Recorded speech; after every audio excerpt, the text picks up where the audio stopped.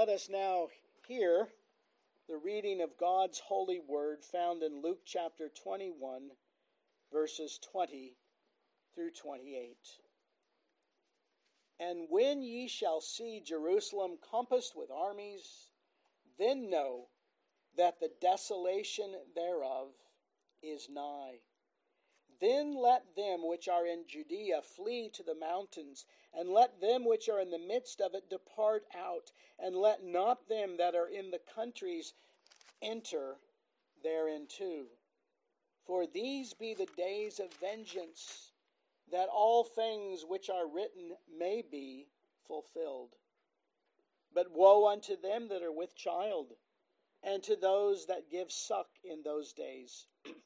For there shall be great distress in the land, and wrath upon this people. And they shall fall by the edge of the sword, they shall be led away captive into all nations. And Jerusalem shall be trodden down of the Gentiles, until the times of the Gentiles be fulfilled. And there shall be signs in the sun, and in the moon, and in the stars, and upon the earth, distress of nations with perplexity, the sea and the waves roaring, men's hearts failing them for fear, and for looking after those things which are coming on the earth. For the powers of heaven shall be shaken. Then shall they see the Son of Man coming in a cloud with power and great glory. When these things begin to come to pass, then look up, lift up your heads, for your redemption draweth nigh. This is the word of the Lord. Let us pray. O Lord our God, we do plead for thy blessing upon the preaching of thy word this morning. We confess that we are often distracted by many things, and even those things that the evil one sows within our midst. And we pray, O Lord, that you would give us clear minds this morning, that you would give us understanding of these difficult things. We ask, O Lord, that thy Spirit would fall upon the one who preaches, that you would come in great power and glory, that you would bring conviction upon the souls of those sitting here today.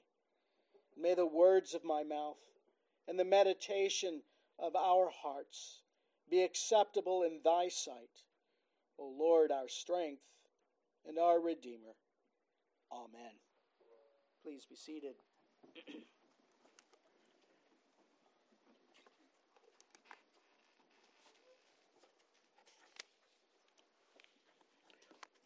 As we come to this text of Scripture this morning, I want to confess that this is a difficult passage. This is one of the most difficult passages in all of the Gospels to understand, and it is the most difficult passage to preach. But as we come to this passage, I want us to see, as we've worked our way through the Gospel of Luke, that all of this is set in context.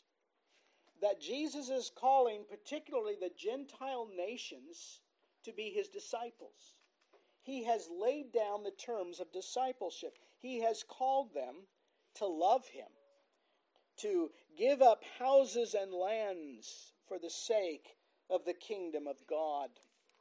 And then as the conflict arises within the ministry of Christ, and as we see the insult and the persecution arise from within the church of Israel, and as we see Jesus going into the temple and preaching there and casting out the money changers and making that temple a house of prayer, we see the Lord Jesus Christ's desire is for Israel, the people whom he called out of the earth to be his people. He calls them to obedience.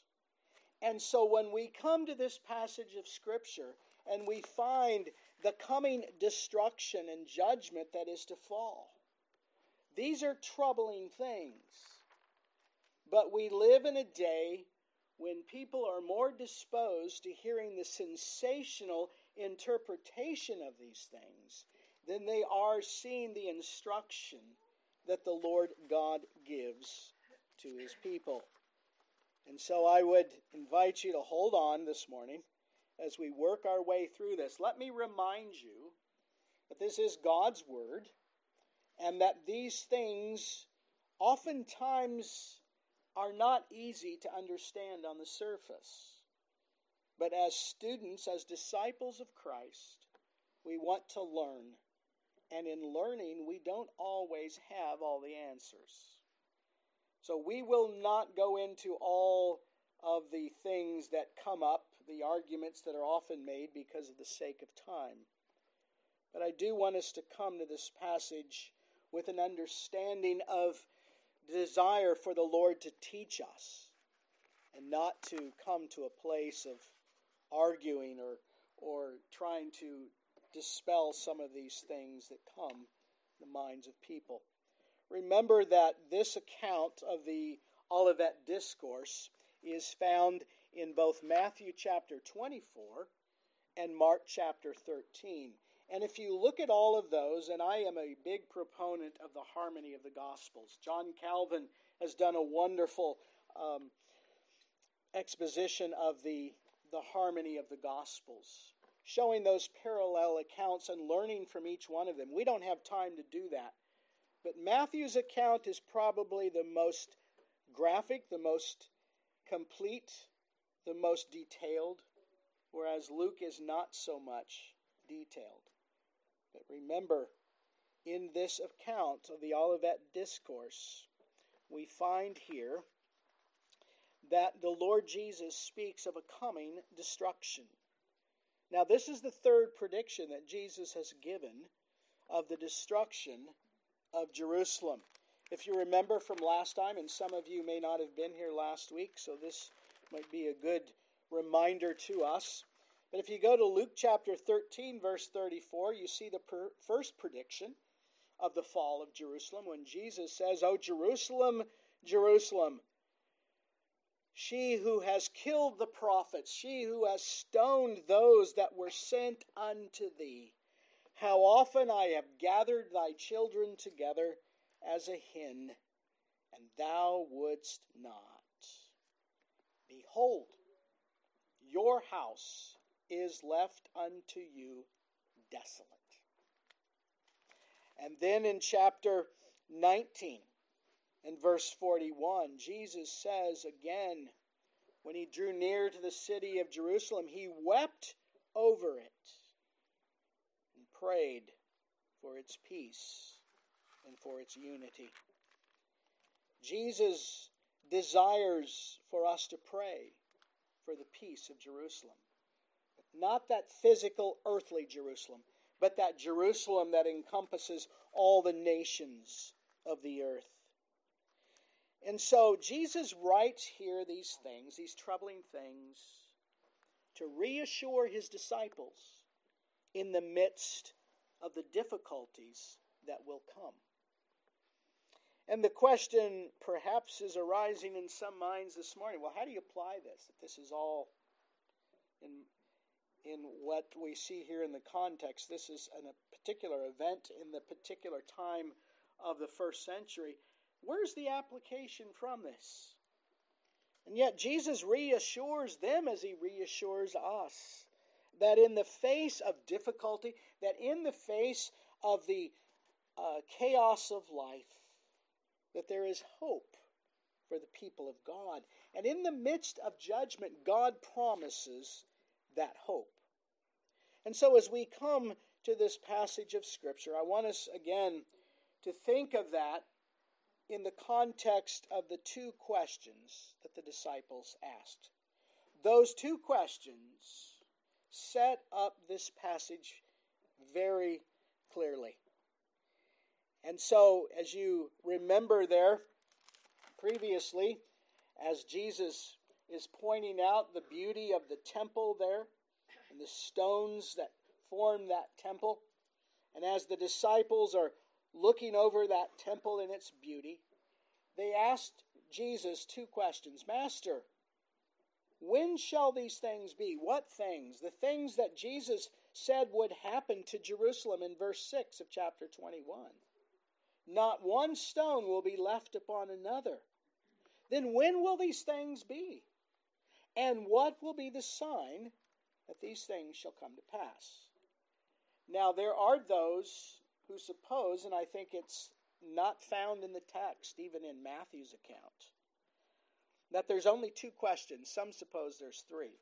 Some would say the third question is, when shall these things be, and what shall be the signs that accompany the end of the age?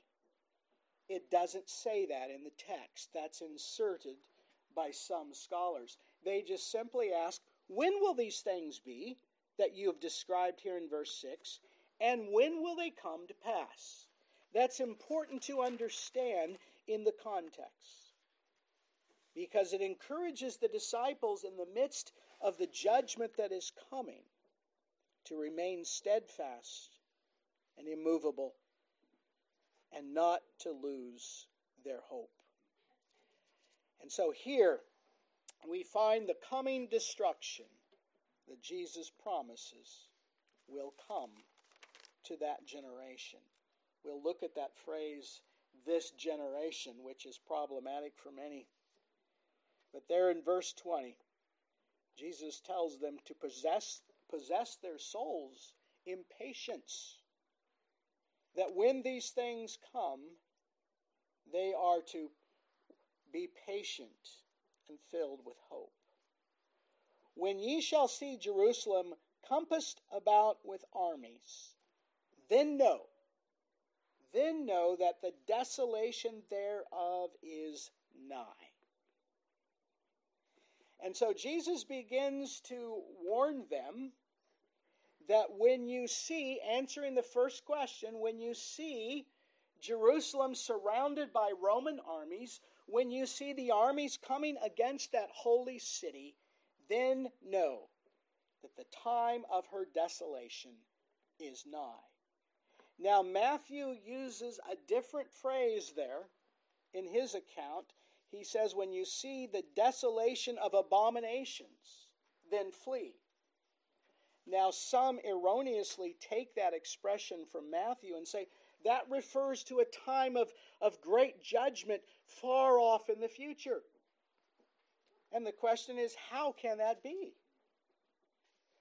Because Luke doesn't use abomination of desolations, but he's referring to the same thing. If you make the parallel account, if you see the harmony of Matthew and Luke, he's describing that day when the armies come against Jerusalem, and he tells them, let those that are in the city flee to the mountains, and those that are in the midst of it depart out of it, and let them that are in the countries enter therein. Jesus describes these events as the day of vengeance, as the days of vengeance. When you look at the work of that early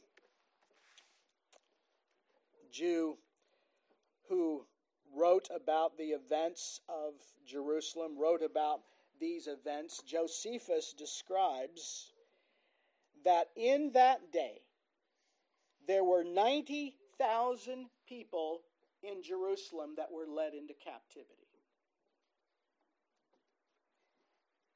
And Israel was oppressed by the Roman armies.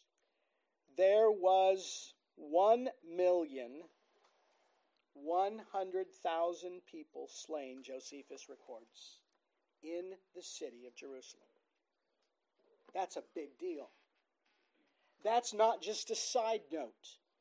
That's why Jesus says, flee when that time of vengeance comes. Flee to the mountains. Flee to those places where you can find safety. This was the point of many of the reformers when they faced hard persecution. Calvin fled to Geneva. John Knox fled to Geneva for a time.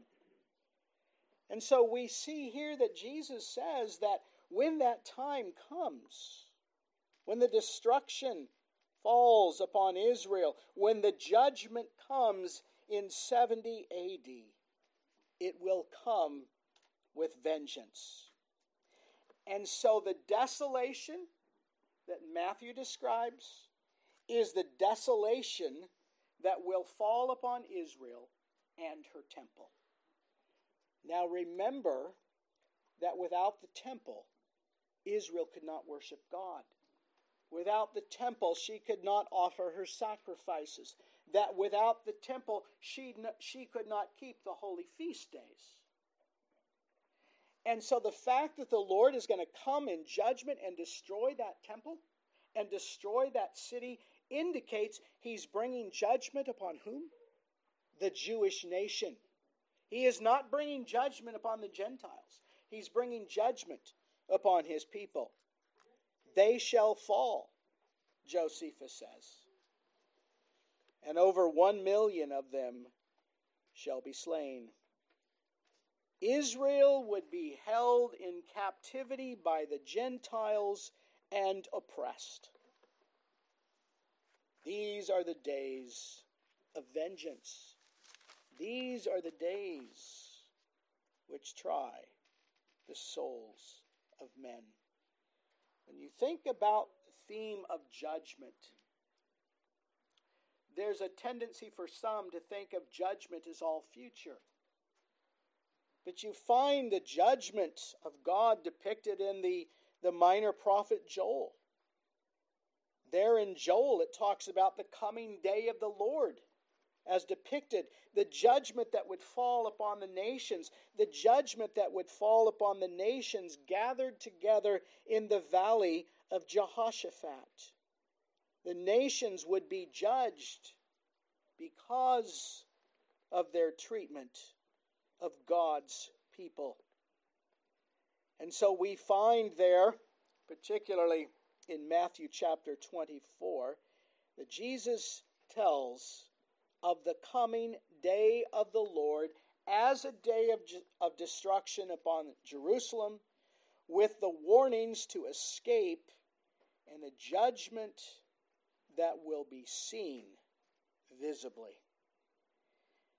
And so this is sobering for the disciples to hear this. Jerusalem will be destroyed. And there are those who will see that Jesus here is referring to a future time when the Jews would rebuild their temple, and others see a time of an earthly reign of Christ upon the earth when the temple is being rebuilt. But I want us to see here that the reason the temple will be destroyed, the reason why the city will be destroyed in judgment, is because God is bringing an end to that era of the Jewish people. Some find that very troubling to hear. But here, Jesus is saying this will be the end of the nation of Israel when it comes in 70 AD. This depicting day of judgment is indeed a day Jesus is describing here. And even Dwight Pentecost, the I believe he is now with the Lord, but Dwight Pentecost was a dispensationalist, but he found Jesus in this text referring to the destruction of Jerusalem. You can't miss it, because it's clear that the day of vengeance will come when the Lord will have that holy city surrounded. But notice there at the end of verse 22, when the days of vengeance will come, they are things that are written that they might be fulfilled.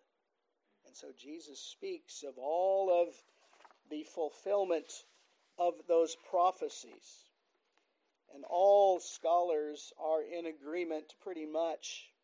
John Calvin R.C. Sproul Sr., and many others, that this indeed depicts the destruction of Jerusalem that will be done by the Gentiles. But notice there in verse 23, as he continues to describe that coming day of destruction, he states there in verse 23, "But woe unto them that are with child, to them that give suck, or those women that are nursing. For there shall be great distress in the land, and wrath upon this people."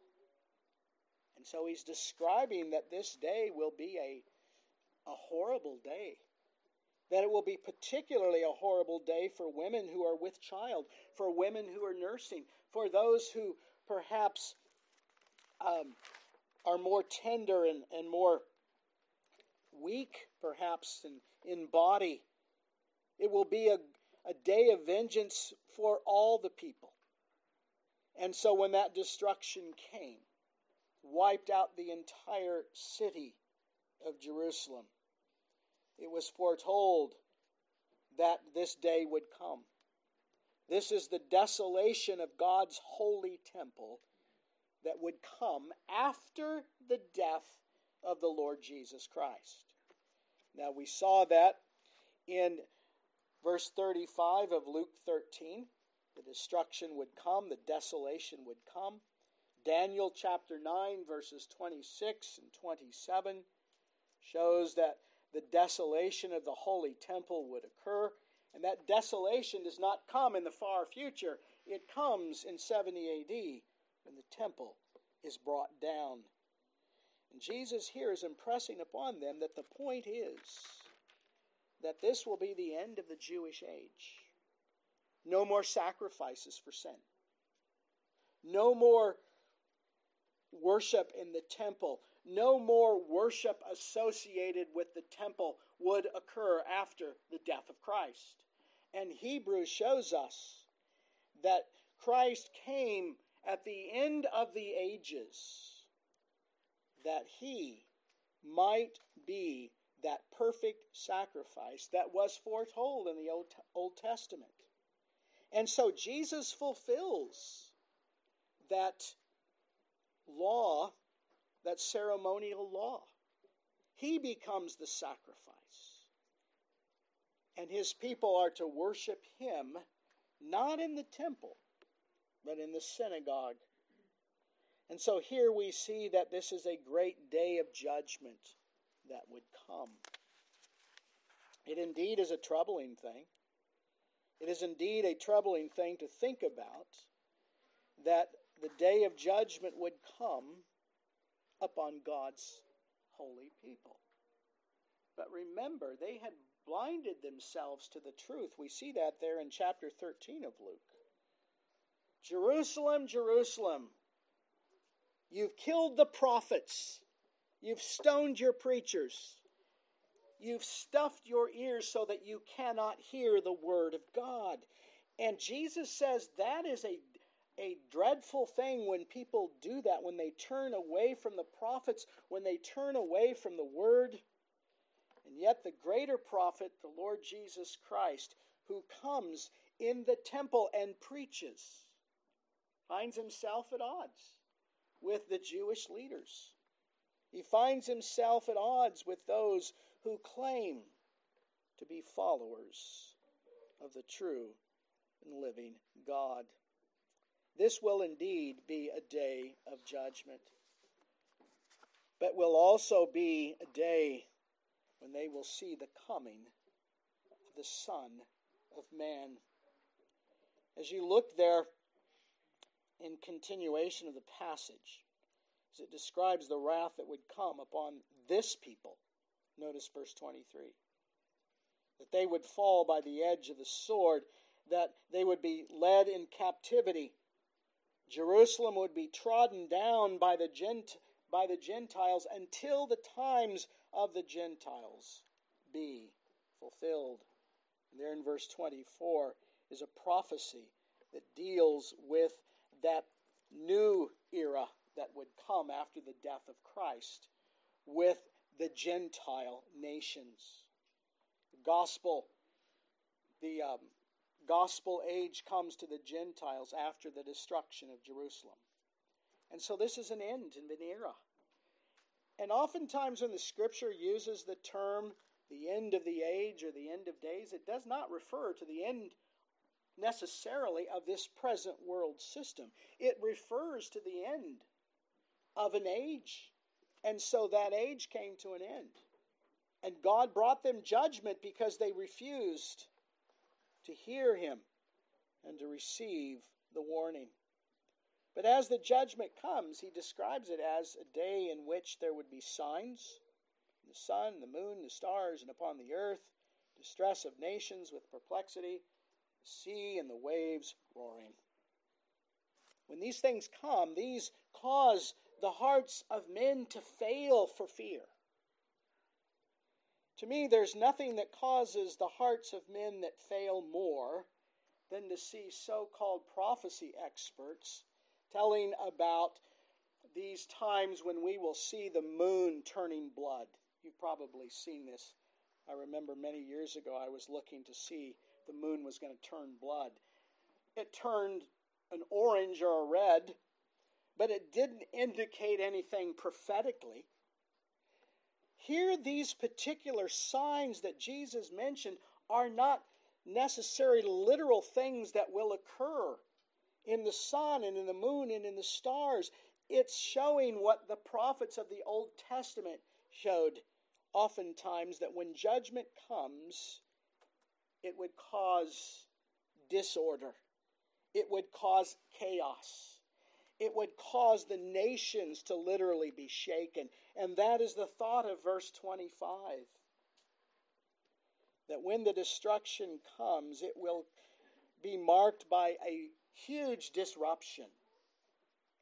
We've seen disruptions in our own lives, haven't we? We saw disruptions with COVID. We saw disruptions with all of the masking and all of that.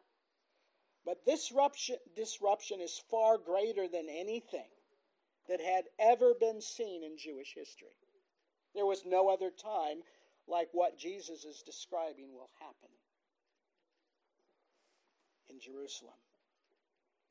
And so these signs are signs that are often accompanied with judgment. Notice there in verse 27, and this is a text that causes much difficulty. And then shall they see the Son of Man coming in a cloud with power and great glory. R.C. Sproul Sr. has done a wonderful exposition on much of this. But here we see that the Lord Jesus Christ does not necessarily come in a cloud, as it is often depicted, but He comes in grandeur, He comes in majesty, He comes in hope for those disciples who are waiting for Him. And so the text shows that the Son of Man comes in power and glory. That this is the power of the Lord Jesus Christ manifested against Israel. That this is the glory of Christ. Because the glory of the Lord God that was seen in the temple had departed. Ichabod, the glory hath departed. And so the glory departed. And yet He says to relieve their fears, to encourage them with hope, that the Lord Jesus Christ, the Son of Man, as it's depicted in Luke, will come with power and glory in that day. And so these are difficult things, and sometimes we have to stop and think of these.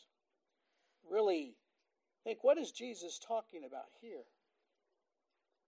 Because I think one thing that is difficult is when we read this text, some will automatically want to jump thousands and thousands of years ahead and say this refers to the second return of the Lord Jesus Christ. And I think J.C. Ryle is right on in some aspects. He was a premillennialist. But one thing he wants to guard with great zeal and he did want to guard that, was that we as the people of God hold to a future day when Christ will return. And we do believe that. If someone does not believe in the return of the Lord Jesus Christ, it calls into question whether they're truly a believer. Because that is the blessed hope. But that is not the point of what Jesus is stating here. When the Son of Man comes, you shall see him. Verse 27, they shall see the Son of Man coming. When did he come? He came in judgment. He came in judgment upon Israel. But he comes with great mercy and glory unto his people in the midst of that. So as the Son of Man comes, we find that he comes to the Gentiles in judgment, and that the desolation would continue until the time that God determines. Verse 24, I want to go back to that point. Jerusalem shall be trodden down of the Gentiles until the times of the Gentiles be fulfilled. What is he referring to? He's referring to that time when the age of the Gentile nations will be ushered in. God promised salvation to Israel. He promised salvation to the Gentiles. It was always his purpose, even in the Old Testament, to bring salvation to all the nations of the earth. Israel had rejected it. So now he's going to bring in that age of the Gentiles. And that will be the time that is fulfilled. And so in that Gentile age, the gospel goes forth. But there's a promise we don't want to lose sight of. In Romans chapter 11. Some of you wondered if I was going to touch on that. But there in Romans chapter 11, a very troubling text, even for some Reformed people. But there in chapter 11, verse 1, hath God cast away his people? God forbid, for I also am an Israelite of the seed of Abraham, of the tribe of Benjamin. And then as you read through that text, it talks about the rejection of Israel that Jesus is dealing with here in Luke 9 or Luke 21. But it's not a total and it's not a final rejection. Verses 5 and 6 tell us of a remnant that will come out of Israel. Even within the nation of Israel, God will elect a people who will be brought to faith in the Lord Jesus Christ. Because of the sovereign grace of God, because of the work of God's election, as we see in chapters 9, 10, and 11, there will be the Lord bringing a remnant in out of the ethnic nation of Israel. And they will not be brought in because they're an ethnic people. They're brought in because they will put their faith and trust in the Lord Jesus Christ. And the text goes on and talks about that time when the Lord will bring in the Gentile, will bring in the Jews as a remnant. Verse 24, for if thou wert cut out of the olive tree, which is by nature wild, and wert grafted contrary to nature into a good olive tree, how much more shall these which are natural branches, referring to Israel as a whole, be grafted in to their own olive tree? And so verse 26, all Israel shall be saved. Who is Israel? It's that remnant that comes from the ethnic people of Israel. And so all Israel will be saved. Very difficult for us to understand in our day. And yet Jesus reminds us that he's bringing judgment. That judgment will come. And when it comes, it will indeed cleanse the temple of God, that temple that had been defiled. Jesus promises that in the midst of that, when his Son comes in great power and glory, it will be a day of judgment for those who reject him. But it will be a day of great peace. It will be a day of joy for those who wait for him. But thirdly and finally, we see in verse 28 the Christian's triumphant hope. When these things begin to come to pass, when you begin to see the Gentiles circling the city of Israel, the city of Jerusalem, then look up. Look up, lift up your heads, for your redemption draweth nigh.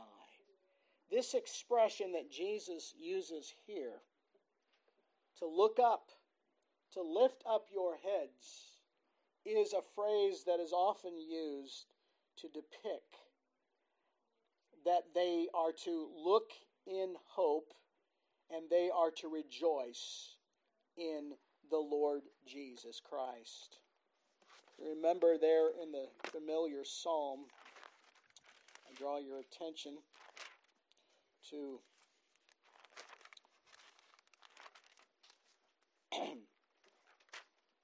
Psalm, can't find my reference here. Lift up your heads, O ye gates. Lift up your heads, O ye everlasting doors, that the King of glory may come in. Who is this King of glory? The Lord, strong in battle.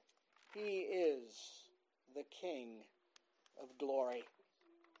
And that phrase, lift up your heads, O ye gates, is the same expression used here, that when you see the judgment come, when you see the time of desolation come, look up. Look up in hope. Look up because the one who is your Savior and your Redeemer draweth nigh. This phrase that is used here in verse 28 does not show that this is the end of the existence of humanity, but this is the beginning of a new era. This is the beginning of a new age. This is the beginning of the last days or the latter days or the Gentile age, when they are to look in hope to their Redeemer who draweth nigh unto them. And here is the wonderful hope that is given to us as believers even in our day. When we see the judgments of God come upon nations, as we see the judgment of God coming upon our own nation, we are to be reminded that there are glorious days for the people of God, even in the midst of this. There's a panic. There's this idea of fear of men's hearts failing. Yet when these things come, Jesus says, straighten up, lift up your heads, for your redemption is coming near.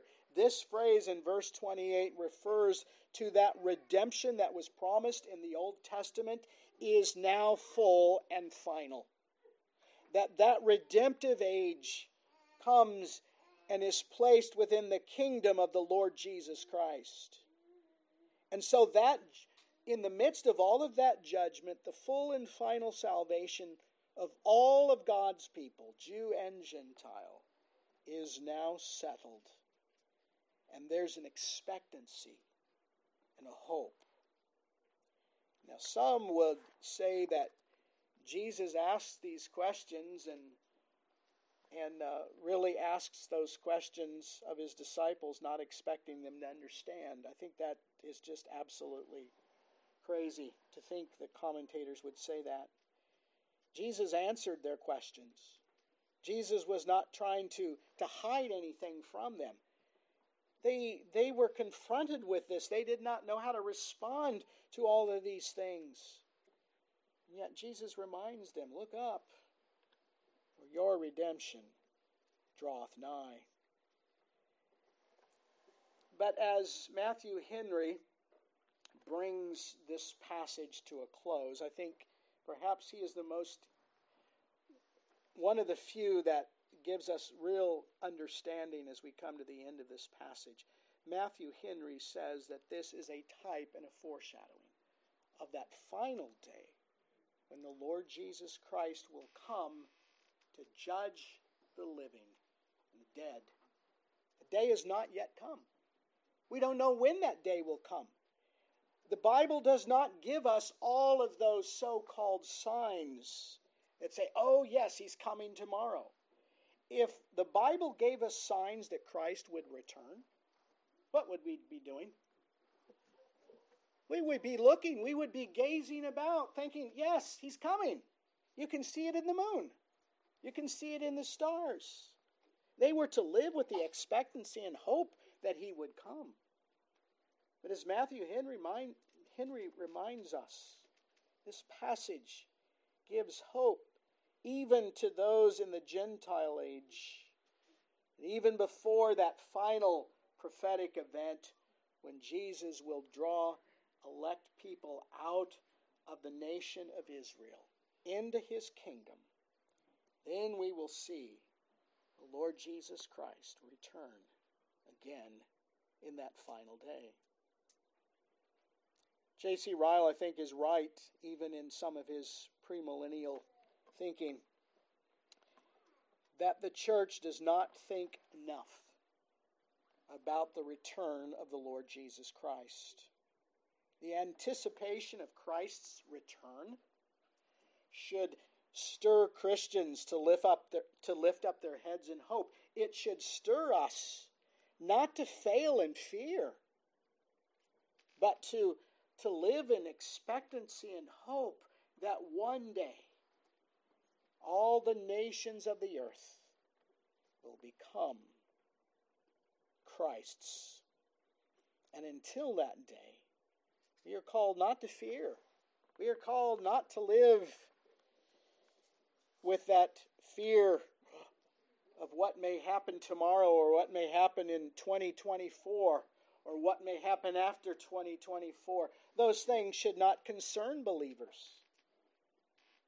But our hearts should be stirred in hope that the Lord Jesus Christ will come. And so he calls us to live with that hope, that expectancy, that the final judgment in some ways will be much like this. When the Lord Jesus Christ returns, he will bring salvation to those who are waiting for him. So as we think of this passage today, the question I want us to ponder is, are we ready for that day, whenever it is, when the Lord Jesus Christ returns? There will be many, like in Jerusalem, who will want to flee to the mountains. There will be those who will fall under the judgment of God, and it will be a frightening thing. But it will be a day of rejoicing. It will be a day of joy for those who have looked up in hope that the Lord Jesus has returned. Christ has indeed ushered in that new creation. All things have passed away, and yet there's a glorious day coming when Christ will return for his own. Is that your hope? The return of the Lord Jesus Christ on the final day, the last judgment, is a day we refer to as the blessed hope. Is that day your blessed hope?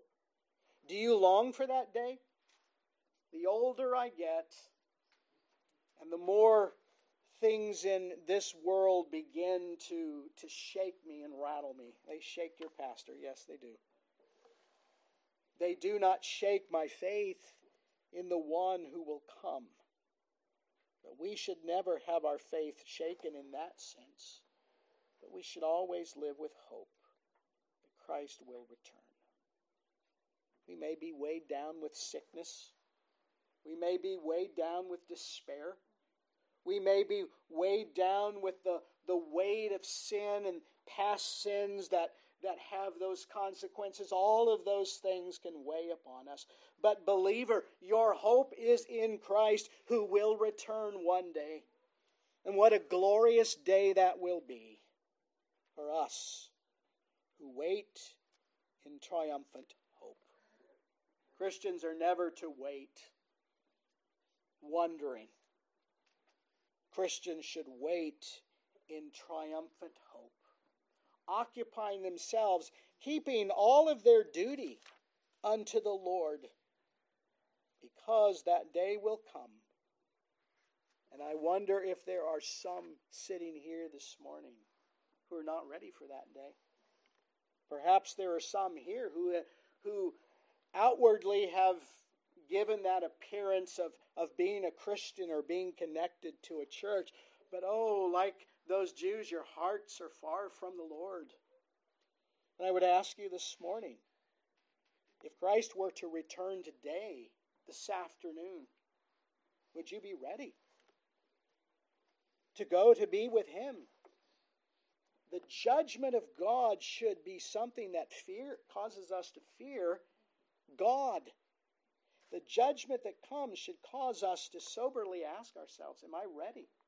Am I ready to meet the Lord Jesus Christ? Are you ready? Children, are you ready to meet the Lord someday? Because that will be a glorious day for those who wait in hope.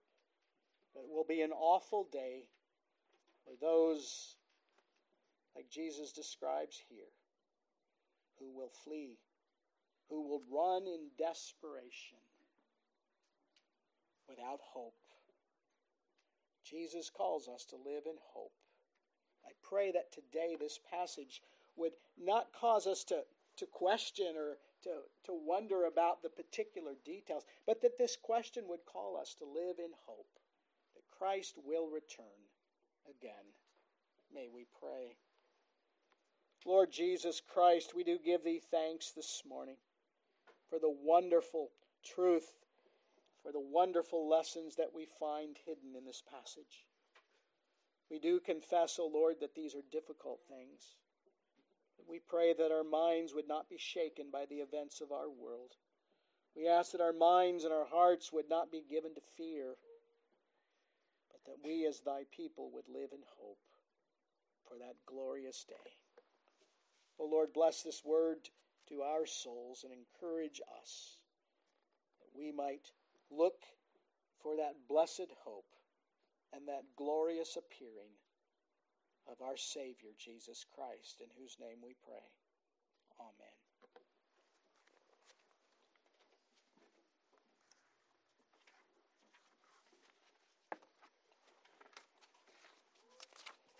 As we prepare to come to the table of the Lord, let us turn to Psalm 35c.